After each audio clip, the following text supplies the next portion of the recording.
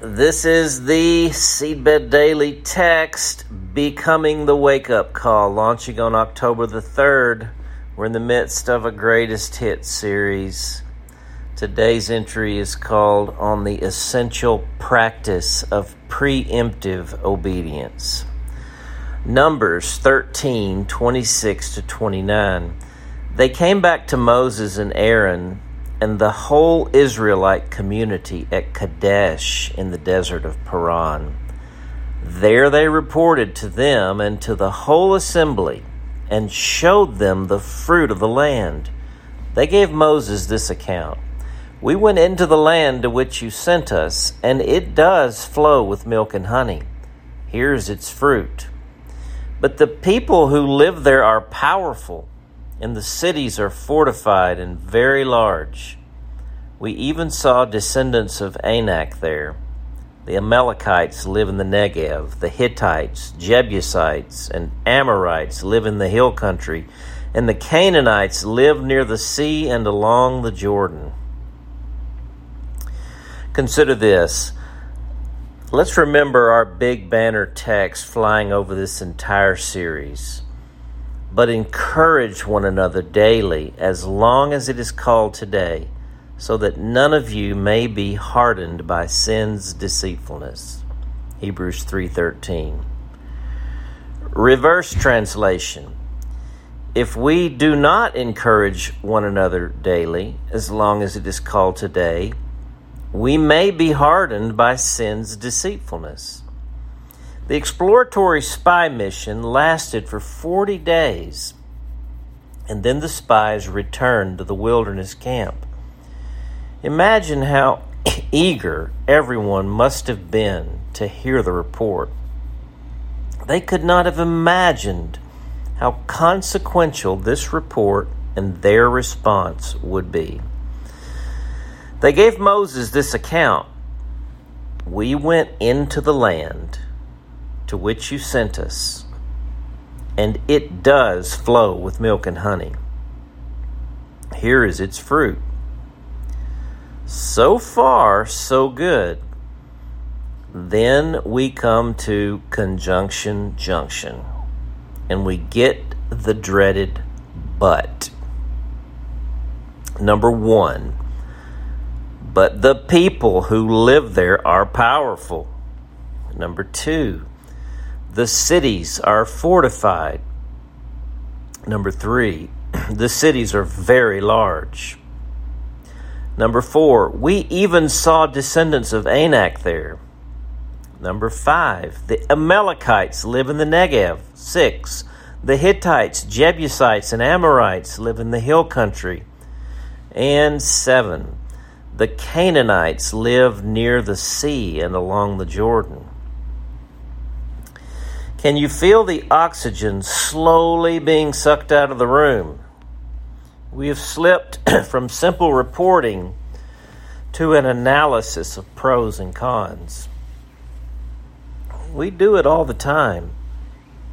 We go from God will be faithful to fulfill his promise to the Benjamin Franklin method, with a reasons why column and a reasons why not column.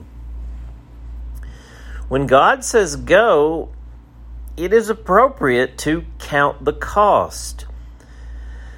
But there is a vast difference in counting the cost and doing cost-benefit analysis. I want to be very clear about something at this point. When God gives a direction or an assignment, we don't determine its legitimacy or veracity by running spreadsheets to see if it makes sense. God's will and assignments rarely make sense in the world's way of making sense of things. We must determine to obey first before we even get the assignment. Then it's not a question of if we will obey, but how we will execute on our predetermined obedience. There will be plenty of time to count the costs, and they must be counted. That said, We never count the cost to determine if we can afford it or if we have what it takes. Perhaps one of the biggest signs something is God's will is we know that we can afford it, and we're certain that we don't have what it takes. Or do we need to call Gideon back to the witness stand? Most of the effort and energy to do the will of God I've seen and been a part of in my life has been done in God's name, but in man's calculus.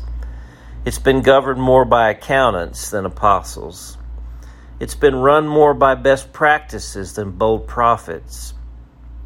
Good work can happen that way for sure.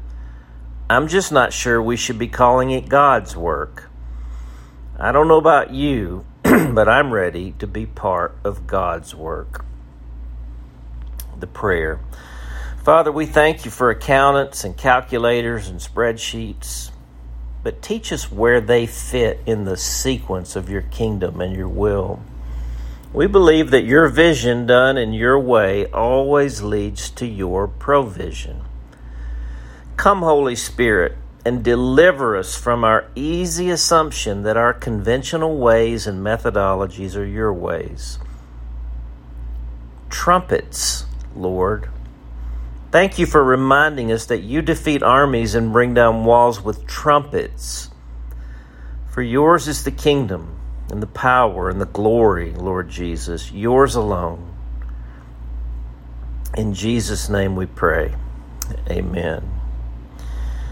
The question, do you tend to say yes before the Lord gives a vision or assignment? Or do you tend to need more data before saying yes? What might preemptive obedience mean to you? For The Awakening, I'm J.D. Walt.